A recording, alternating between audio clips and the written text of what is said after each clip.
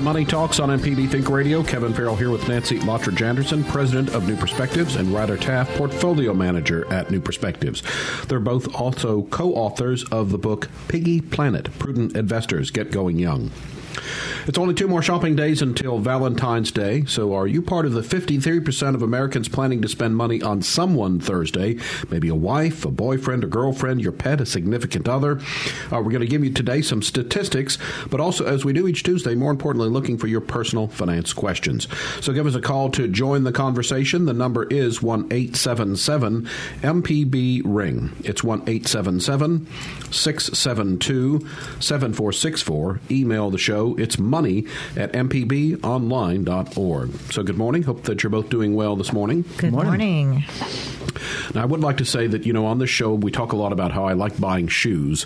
And I think sometimes the impression out there is I just willy-nilly go out and buy shoes just to buy shoes. You do. Well, that's what I heard.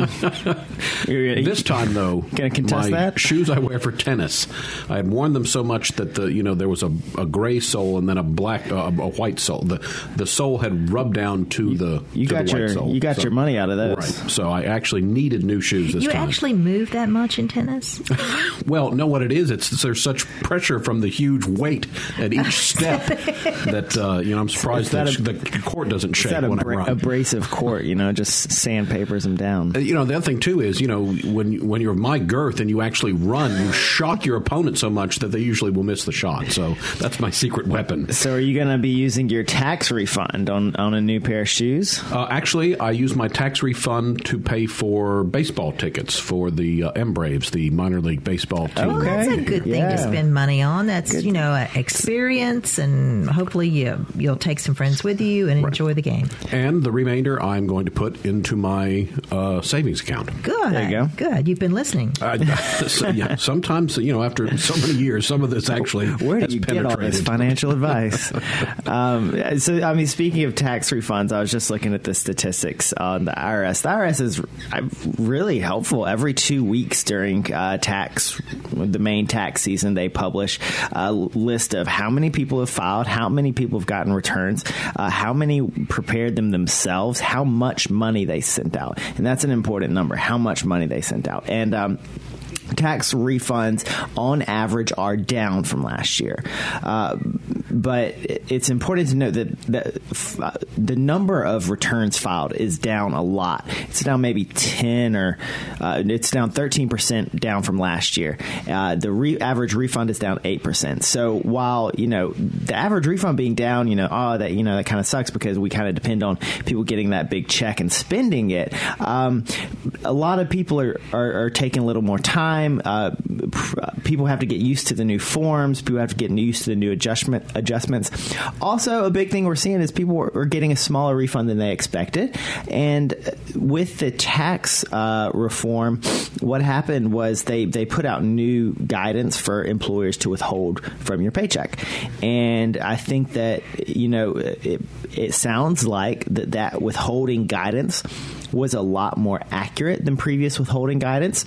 So people are just having the right amount withheld. I mean, they're not overpaying like they used to. Yeah, but a lot of folks are disappointed, because they count on this big fat refund, and we're concerned that it's going to really ding our first quarter GDP because we expect to see all of that money flowing into the economy with people like Kevin buying his baseball tickets. Yeah, and they don't have as much money to buy those things. Exactly. No, while people did get the benefit of the higher paychecks all last year, sometimes people just don't realize, that tax refund is money you already put away. I agree. And, I'm always saying, why should you allow the government to have a no-interest loan from you?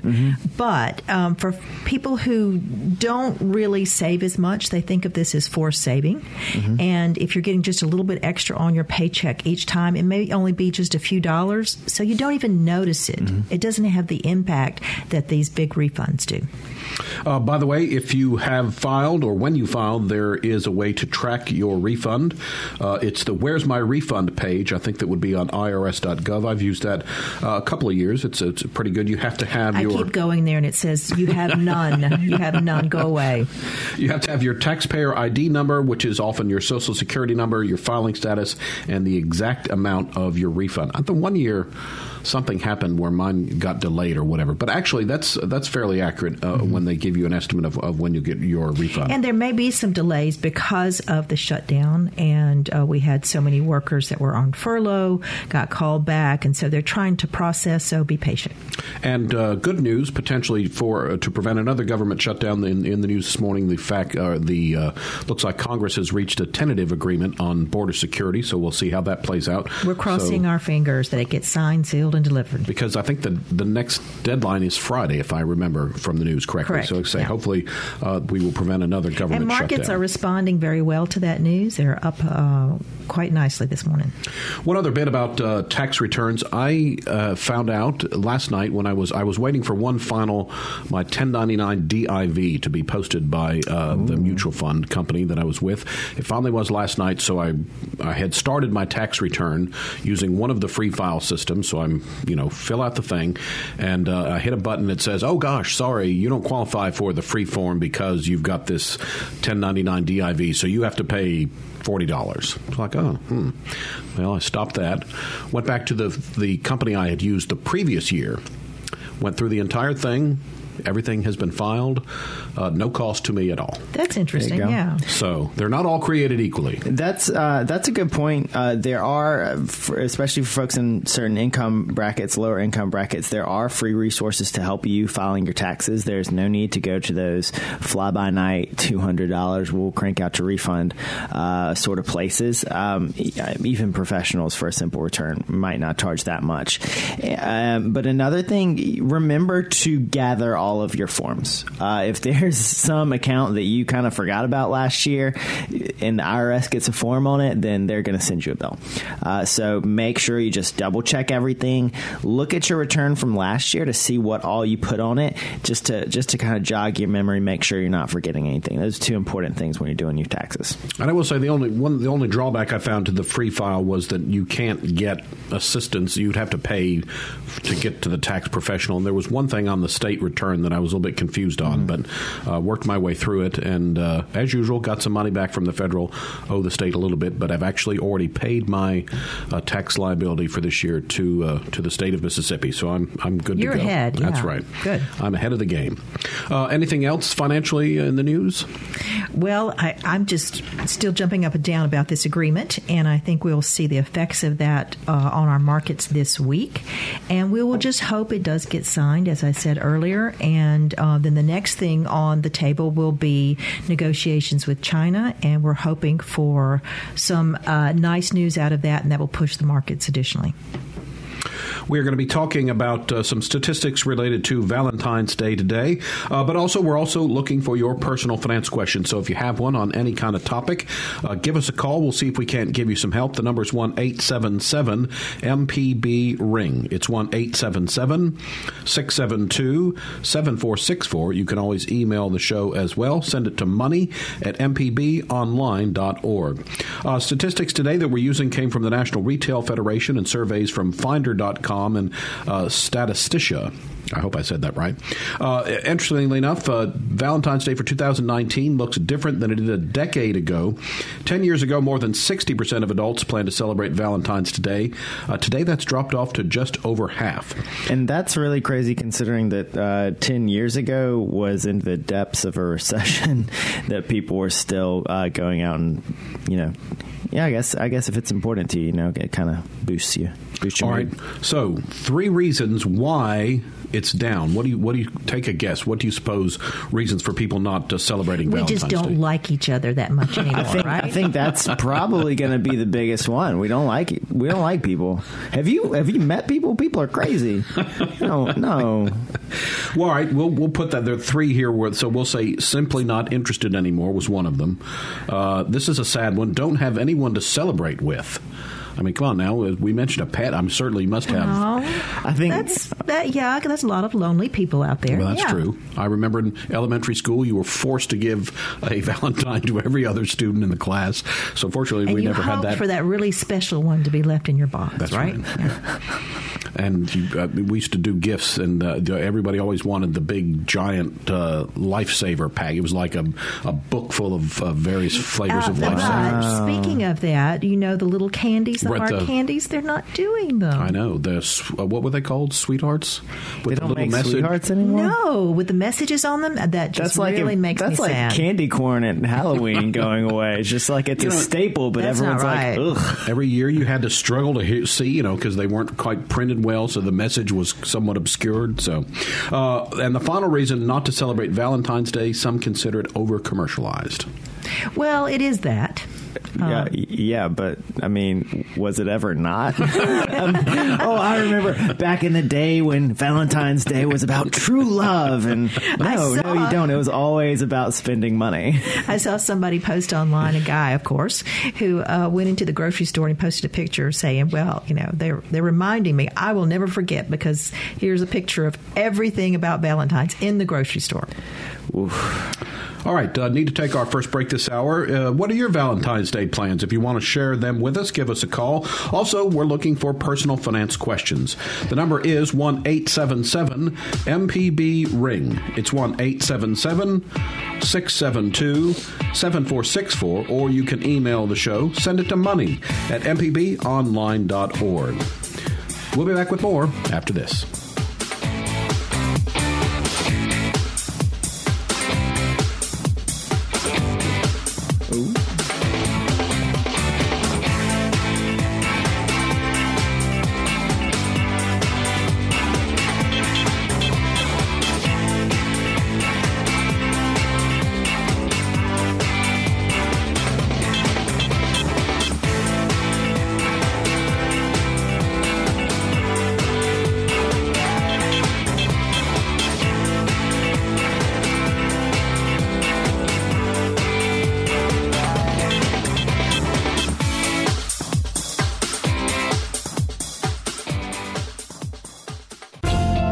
Listening to Money Talks on MPB Think Radio. Welcome back to Money Talks on MPB Think Radio. If you ever miss part of our show, you can go to mpbonline.org/Money Talks to listen again.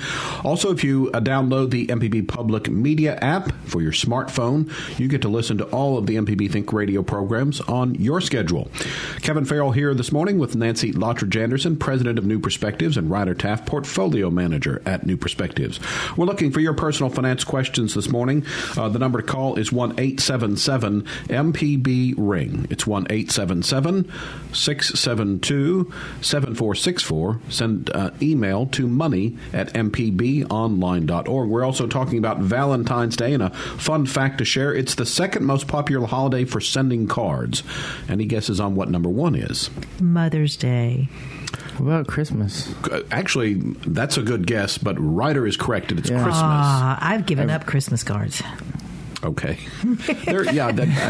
So speaking of, being tired of everyone and not having, here we go.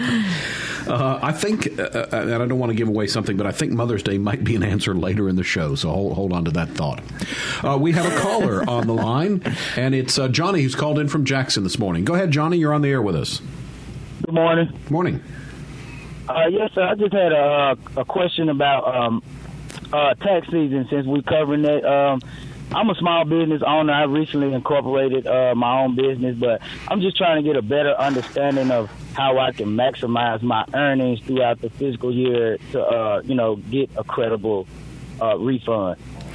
Well, Johnny, you're a perfect candidate to really sit down with a CPA. If you own a business, you really do need to have a relationship with a good accountant who can help you set your books up, give you some guidance about what is deductible and what is not deductible so you can make the most use of that. Every small business owner knows that, you want to keep your cash flow high and your net income low. And there are many things that you can deduct and things that you can't deduct. So you don't want to run afoul of the IRS. IRS. And an accountant or CPA will also give you guidance about setting up your own retirement plan. So you really need to find someone and establish a relationship and get going with them.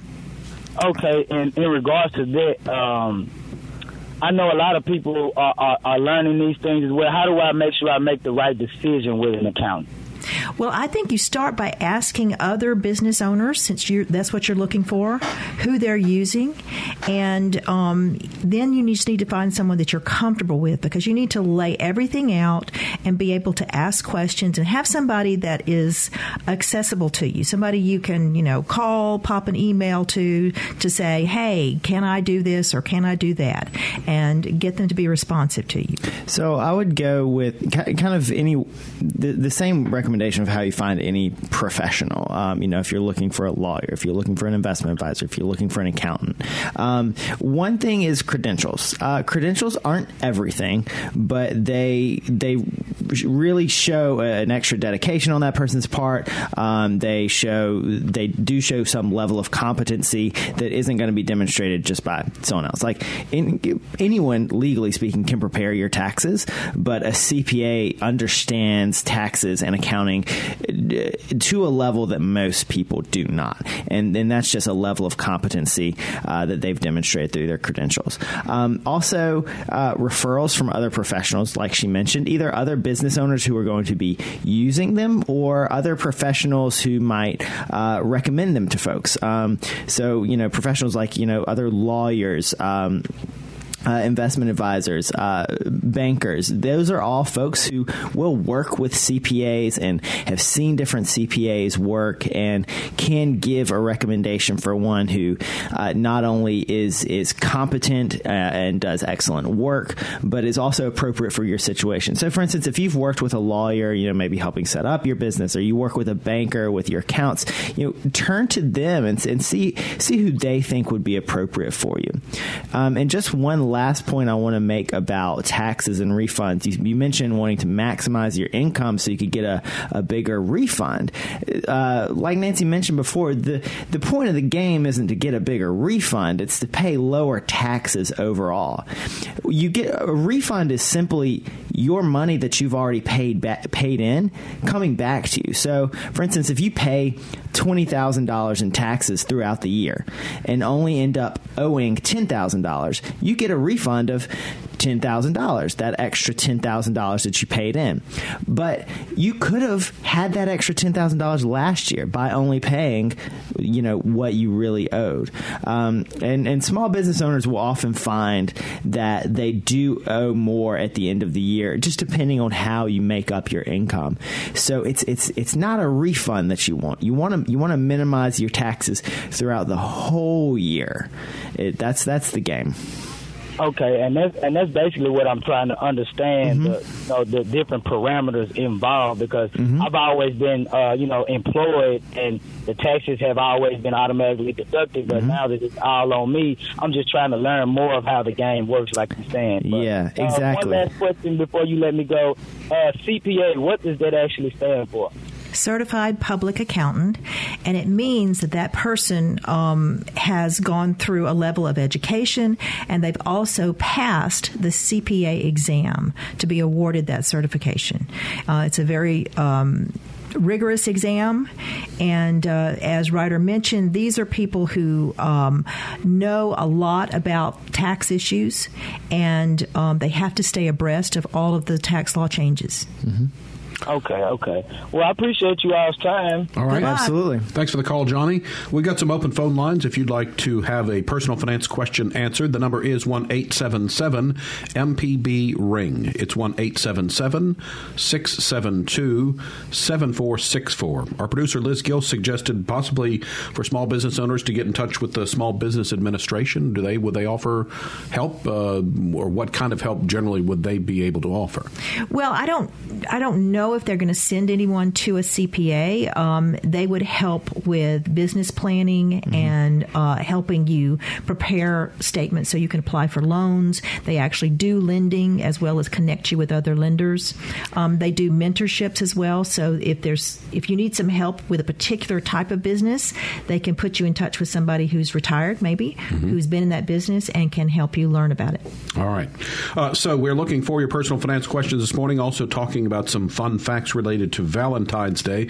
So we mentioned that not many people will be celebrating, but according to the National Retail Federation, there will be celebrating untraditionally. I'm not sure I quite understand this, but anyway, they're still spending money, but maybe not how we used to spend money.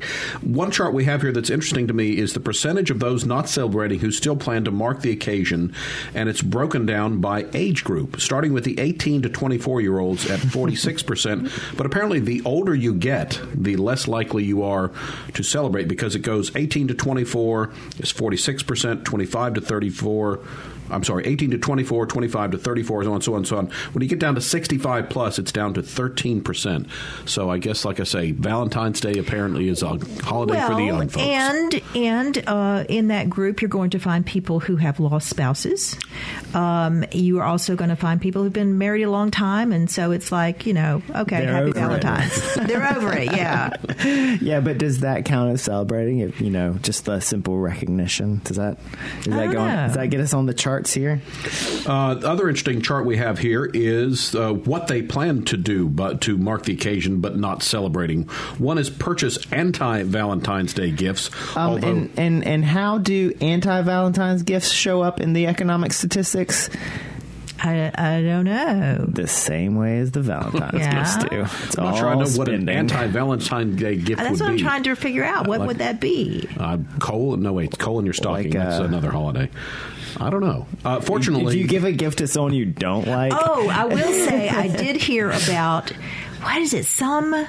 I think it's a zoo somewhere where they're saying you can pay them to name a salmon after your ex, and then they feed the salmon to the bear. Oh, that's aggressive. I saw one, though, was cockroaches being eaten by meerkats, which I imagine is a lot cheaper than buying the whole salmon. That's interesting, because I saw, I think, a headline or heard something, and it was cockroaches and meerkats about Valentine's Day, so thank you, because we were trying to figure out what that was. I thought maybe they would send you a bag of dung or something. Well, this is Liz from Huffington Post. They have 33 anti-Valentine's Day gifts for people who despise Valentine's Day. And it's things like a happy capitalistic couples day card, mediocre Valentines, which are kind of tan, an I Heart Carbs t-shirt, a Nope wedding ring, anti-Valentine's Day Conversations heart banner with things like go away, nope, can you not, single forever, an anatomical human heart pin instead of a Valentine. It's, I guess, that would be an anatomical heart. I think that would be a good Valentine's gift for someone who's just a little more practical, a little more realist, and into science and things like that. So it sounds like just about anything can go as an anti-Valentine's Day gift. Maybe it's the spirit that counts. That's right. Let's get another call in before our next break. We'll speak with Jimmy calling in from Fairhope today. Good morning, Jimmy. You're on the air with us. Go ahead. Hey, good morning. I am kind of on the other side. I want to see how many percentage of people like to say, hey, I don't want to get any refund back. I want to use my money the best I can all year round. Sometimes I have to pay a couple $100. Sometimes I get $100 refund because how much interest does the federal government pay you for nothing that big refund? Nothing. None. Yeah, exactly. So that's why I'm kind of wondering what percentage of people are really looking for refunds versus more of the people in my camp. I think you're the oddball, and welcome to our world. Yeah. We always recommend that people adjust their withholdings, and I think one of the reasons that we have this drop in the refund is because now fewer people are doing itemized deductions, and so that's not often reflected in the withholding tables. And but you're right, you should try to adjust it so you're not giving them an interest-free loan. But so many people just love having that big check at the beginning of the year. There's just something about it. It's just like, oh, here's a big gift, and especially after Christmas, and you can do all kinds of things with it. Yeah, and it does wonderful things for the used car market. All right, Jimmy, good point. Thank you for your call this morning. My question again before we go to break, is it easy to adjust your withholding, and do you know how much to adjust it by? Well, it depends on your human resource department, and how often can you approach them? Can you get them to look at the withholding and do that? In our small business, we have a little more flexibility to even go outside of the tables if somebody wants to, because we know they have to be accountable at the end of the year. But for larger companies, you're kind of stuck with, okay, this is the way it's done. This is Liz. I'm going to chime in one more time because I just changed my withholding because, as Kevin did, I started my taxes and was floored and shocked at how much I owed. I hadn't had the correct allowances on my withholding, and then I just also didn't realize there's a second part to the form to fill out to figure out how many allowances to put in if you're a 2-income earning family, and I've had my kids roll off. So before I was getting lots of kid deductions, and now they're all over 17 and there are no exemptions anymore. So I'll be set for the 2020 filling out of the 2019 taxes. Very good. Yeah, so I believe that's what is the withholding form? The W-4? Yes. The W-4 is your withholding form. And so like Liz mentioned, there's 2 parts to it, but most folks just can get away with just filling out some basic information on the front. And it's all IRS forms seem pretty convoluted, but the instructions, if you were willing to wade through them, make things pretty clear. And so just get a W-4. Work through it. You say, yourself, are you married or not? Do you have any kids? That's not going to matter as much this year. Also, what you can do, if you know that your income is going to be the exact same as last year, and you know exactly how much taxes you owed, you can go through basically putting 0 on every line and then put the amount I would like to be withheld is X. Knowing I get paid on a monthly or paid on a bi-weekly basis. Oftentimes, human resources departments can't really give guidance on that. Either, their employer doesn't allow them to, or there's just too many folks to do that. But that's the form where you do all the figuring up, and it allows you to go into as much detail as you want. So if you do want to get your withholding exactly spot on correct, you can do that with a little bit of work from the W-4. Otherwise, you can get it pretty close. And like I mentioned earlier, withholding table guidance has gotten a little more accurate, I think, because of the change in how we do, instead of having deduction, exemptions on top of deductions. It's just a larger deduction. All right. Need to take a break. When we get back, we'll continue looking for your personal finance questions and sharing some fun facts about Valentine's Day. The number to call if you'd like to join in, it's 1-877-MPB-RING. It's 1-877-672-7464. We've got Sue and Lee on the line. We'll get to their questions and your question as well after the break. Also, something to think about during the break. When was the first Valentine's Day card mass produced? We'll have that for you, so stay tuned.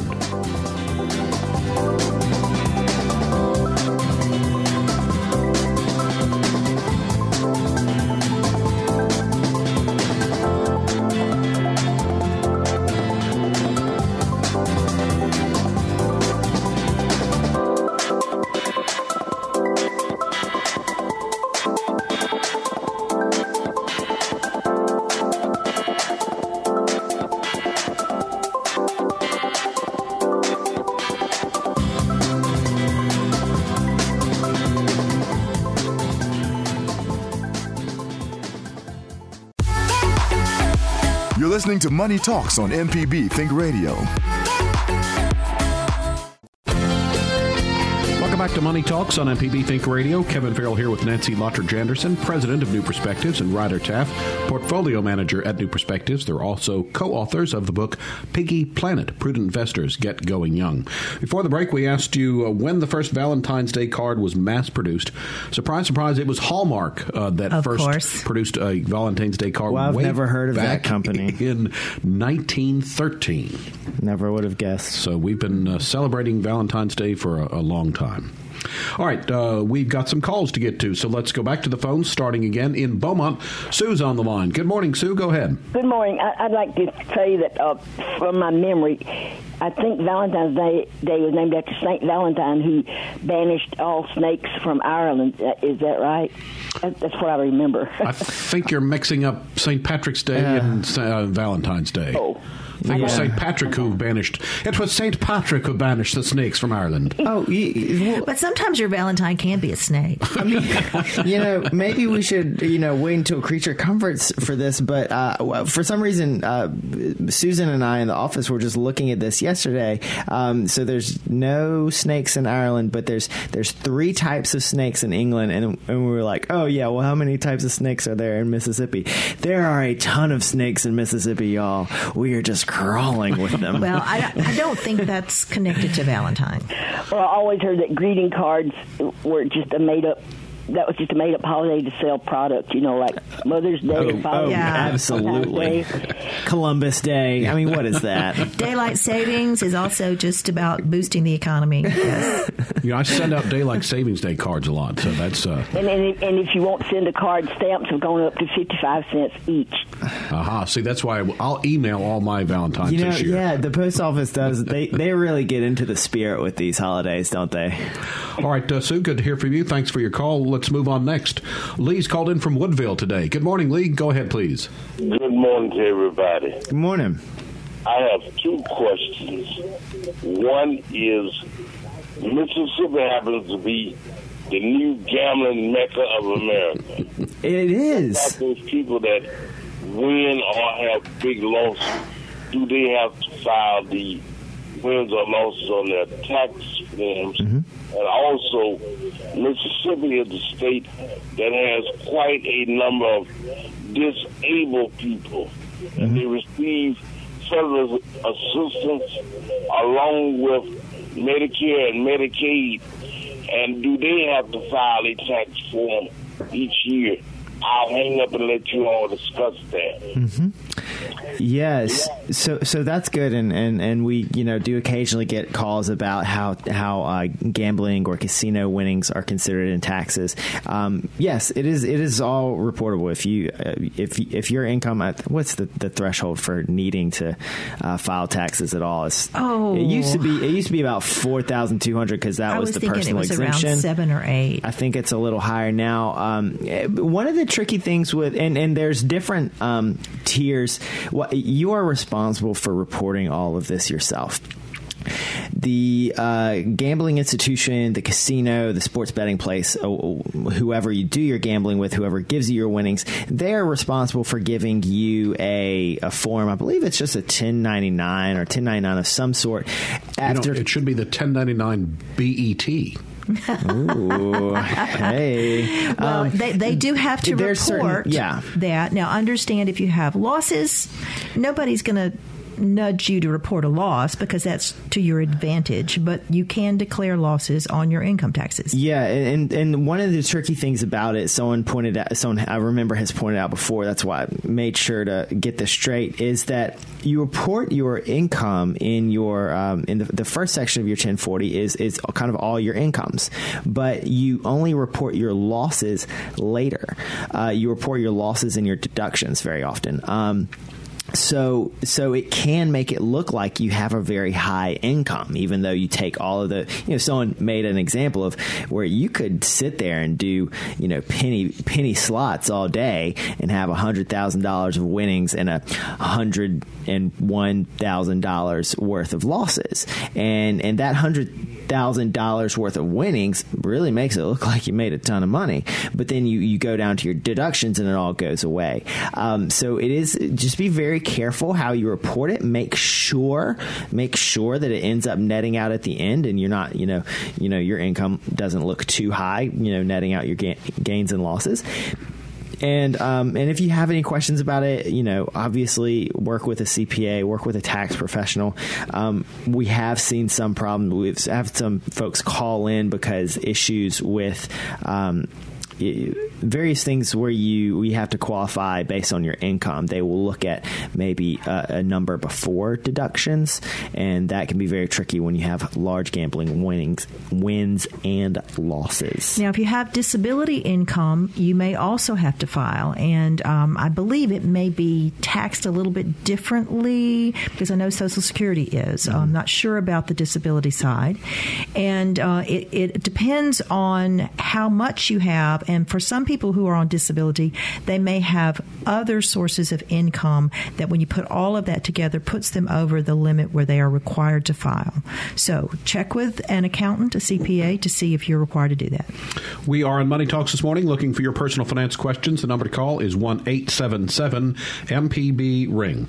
It's 1-877-672-7464. Next up, we've got Chad on the line from Natchez. Good morning, Chad. Go ahead.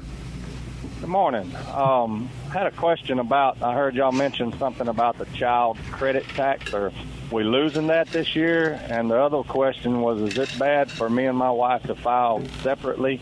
Will we lose a deduction for that? I'll hang up and listen on the phone. I'm going to start with filing separately if you're married. Under general circumstances, you should not do that. There are rare situations where filing separately makes sense because maybe it allows one spouse to apply for programs that would not apply under joint income. But most of the time, you're penalized for filing separately. The tax brackets and all of the issues are different for separate filing versus joint filing. And we do have a child care tax credit. It is a larger credit this year. I don't remember exactly how much. And more people than before can apply for it, so even higher income people can get it. Yeah, and just one more thing. So like Nancy mentioned, filing separately affects a lot of things other than just the amount you pay. So which is why some people do it. It's to show, so one spouse can show a lower income to qualify for benefits, to qualify for lower payments on, say, a student loan or something.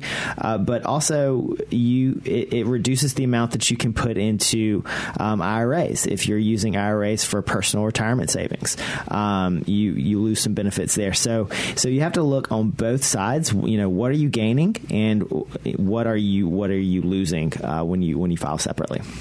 All right. Quickly here, some more fun facts about Valentine's Day. Who gets a gift ranked by average dollar amount projected to spend? And I'll go through this and then we'll get some quick reactions. Wife, kids, myself, girlfriend, friends, husband, secret, other family members, boyfriend, pet cat, pet dog. I bet that secret gets the biggest gift, don't you? Probably so, yes, because it's anonymous. My thoughts on this, first of all, girlfriend sure is way up at the top of the list compared to boyfriend. Obviously, pet cat should be high. When I said, and I'm glad that pet cat was higher than pet dog because I have a cat. I'm a little surprised that dogs and cats are not higher because people spend a lot of money on their dogs and cats, throughout the rest of the year. Why stop now? And interestingly, that myself was up there at number 3. So, of course. All right, let's take one call before our next break. Say good morning to Ron, calling in from South Haven. You're on the air with us, Ron. Go ahead. All right, good morning. I have my daughter is getting a medical settlement, a large amount of money. She wants to give us a large amount of money for all the help that we've given her over the course of this ordeal. Gift taxes. From what I've understood, it's right now it's like $15,000 a year before you have to pay a tax that she would have to pay a tax on, or anything over that can be applied to the lifetime exemption, and she can avoid the tax. That is correct. Now, understand, how much does she want to give you? 6 figures. Low 6 figures. Low 6 figures. Okay. So she can use 5 times $15,000 for each of you. So $75,000. So $75,000 times 2, $150,000. That would be for 5 years. You can do a 5-year gift all at once. Of course, that means if she does any more in the next 5 years, that will be over. That would be over. Okay, yeah. So a one-time gift now would be basically tax-free for her if she does the lifetime. Correct. Mm-hmm. Okay. Well, that's what I understood. I just wanted to clarify. I appreciate that. All right. Thanks for the call, Ron. Time for the last break this hour. When we get back, we will continue sharing some fun facts about Valentine's Day, and we have some emails with some personal finance questions. You can still work in your question as well by giving us a call. The number is 1-877-MPB-RING. It's 1-877-672-7464, or email the show, money@mpbonline.org. During the break, think about this question. What holiday beats out Valentine's Day in floral sales? We'll have that information for you after the break, so stay tuned.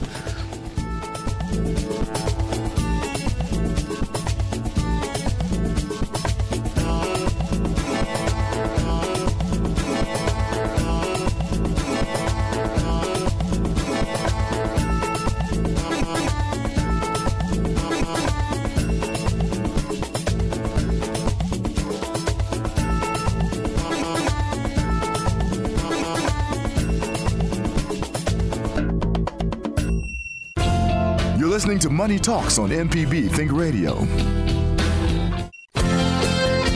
Welcome back to Money Talks on MPB Think Radio. Kevin Farrell here with Nancy Lottridge-Anderson, president of New Perspectives and Ryder Taft, portfolio manager at New Perspectives. We've been answering personal finance questions and talking about some fun facts concerning Valentine's Day. The last question we asked before the break was, what other day beats Valentine's Day in floral sales? Nancy, your guess is? Mother's Day. That's the one. Yes, indeed. So it wasn't Columbus Day. That's according to 1-800-FLOWERS. By the way, I've checked into that. Flowers are not cheap. I mean, no, they're not. Especially when you do the roses thing, it can be quite expensive. So let's see. We've got some calls to get to, but also some emails here. This first one says, my sister died last year and had no will. She did not have any assets like money, car, house, and was on disability. I had to pay for her funeral. Her mail was forwarded to me, and she has received her tax information. Should I file her taxes? Can I use a software, or do I need to do something special and more formal? I don't want to do anything that's not acceptable. I think this is a case where you need to talk to a CPA because she died during the year. Mm-hmm. She was on disability, so chances are her income is below the limit where you are required to file. So that would be the first step. And but if it is above, then yes, you do need to file for that person. You would file for their estate. Okay. Here's another one from John, who says, I have a money market type account I rolled over from previous employers' 401k, about $15,000, that's been making very little money. I've been advised to open a separate fund with it by one advisor or roll it into my current 401k by another. My question is, could I roll this into my HSA account? No. Okay. Nope, there's your answer. Okay. Which option of the two do you think is best? If not every 401k will allow you to bring money in from another employer, so you need to check with that administrator first to find out, can you do that? And that might be a good option for somebody to get everything in one place, especially if you have a good plan. But more than anything, you don't need to be sitting there in a money market. And I don't know how old this person is. I'm assuming 53. Maybe 53. Okay. So still needs to earn a little bit and can be invested in something a little longer term, maybe a good balanced fund that has stocks and bonds and cash all in one. Okay. Yeah, but what I would kind of think here is, if you want to work with an advisor, if you have a reason to want to work with an advisor who's suggesting you roll it out to an IRA, and that's the way to get access to the advisor, that's the way to get access to their advice and their great financial planning and all other things that they do for you, then that's great. I mean, that's a good reason to roll it into an IRA. But if you're just kind of going to do it on your own, you don't need their advice, or maybe you don't like the the products that they're trying to sell. Maybe they're trying to sell you an annuity or something. Then roll it into your current 401k just to have everything consolidated. That's a lot easier for a lot of people. That being said, not all 401ks are even that great. So, just be very careful about what you are moving it into. All right, one more email before we go to the phones, and it says, I have a tax question. We had some necessary repairs done on the house we rent out. The work began in October, but was not completed until late January. Intermittent payments were made to the contractor during the course of the work, with a final payment in 2019. When filing taxes for 2018, do we use the total amount for the work, or do we need to file the final payment on the 2019 taxes? Yeah, you're talking about a cash situation for a business, which means you only get deductions for what you paid out during the year. Yeah. So whatever was paid out during 2018, you can declare that, and then that final payment will go into 2019 taxes. All right, very good. Let's go to the phone lines. We start in Ocean Springs. Amy's called in today. Good morning, Amy. Go ahead. Hello. I just had a question. My husband, we are a single income family. My husband does not own his own business, but he made a lot of money this last year due to a bonus payout. I was just quickly doing our taxes in TurboTax and realized that we have a large amount of money to pay the government, and I was wondering what we can do in these next few months to minimize that. A lot of the deductions we don't even qualify for because of our income level. You could do a spousal IRA, but I don't know that there's much you can do at this point. Can you think of anything, Ryder, that would work? I was going to say one reason this happens a lot is because bonuses often are just kind of paid out differently from your regular paycheck. And anyway, a large bonus that significantly changes your income bumps you into a higher tax bracket.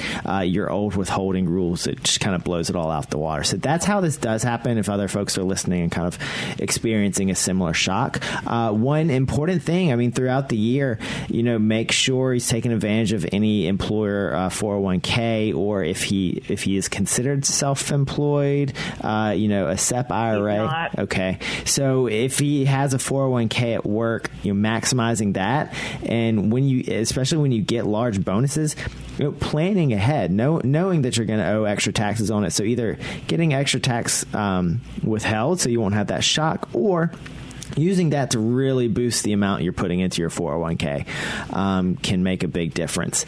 Like Nancy said, a spousal IRA, doing your own IRAs, but again, you're probably out of the deductibility there because that's a pretty low income mark.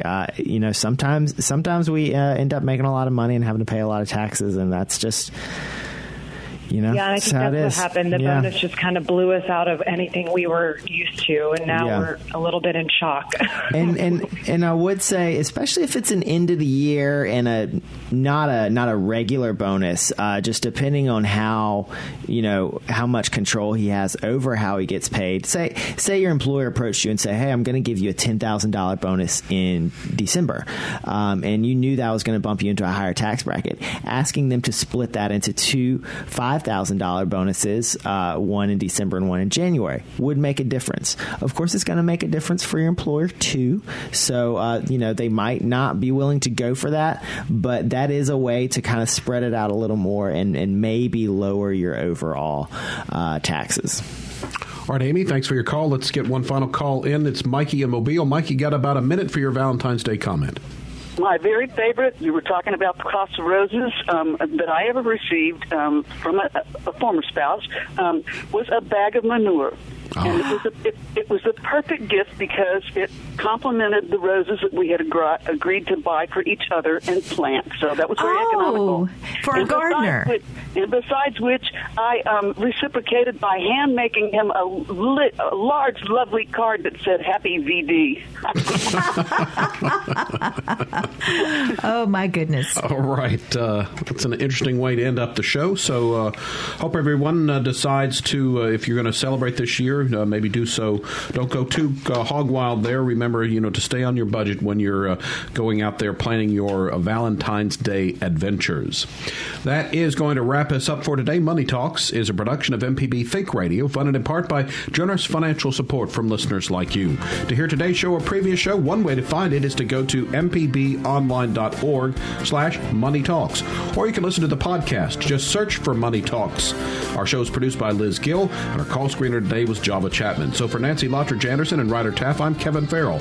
Up next, it's In Legal Terms. We'll be back next Tuesday at 9 for another Money Talks, heard only on MPB Think Radio.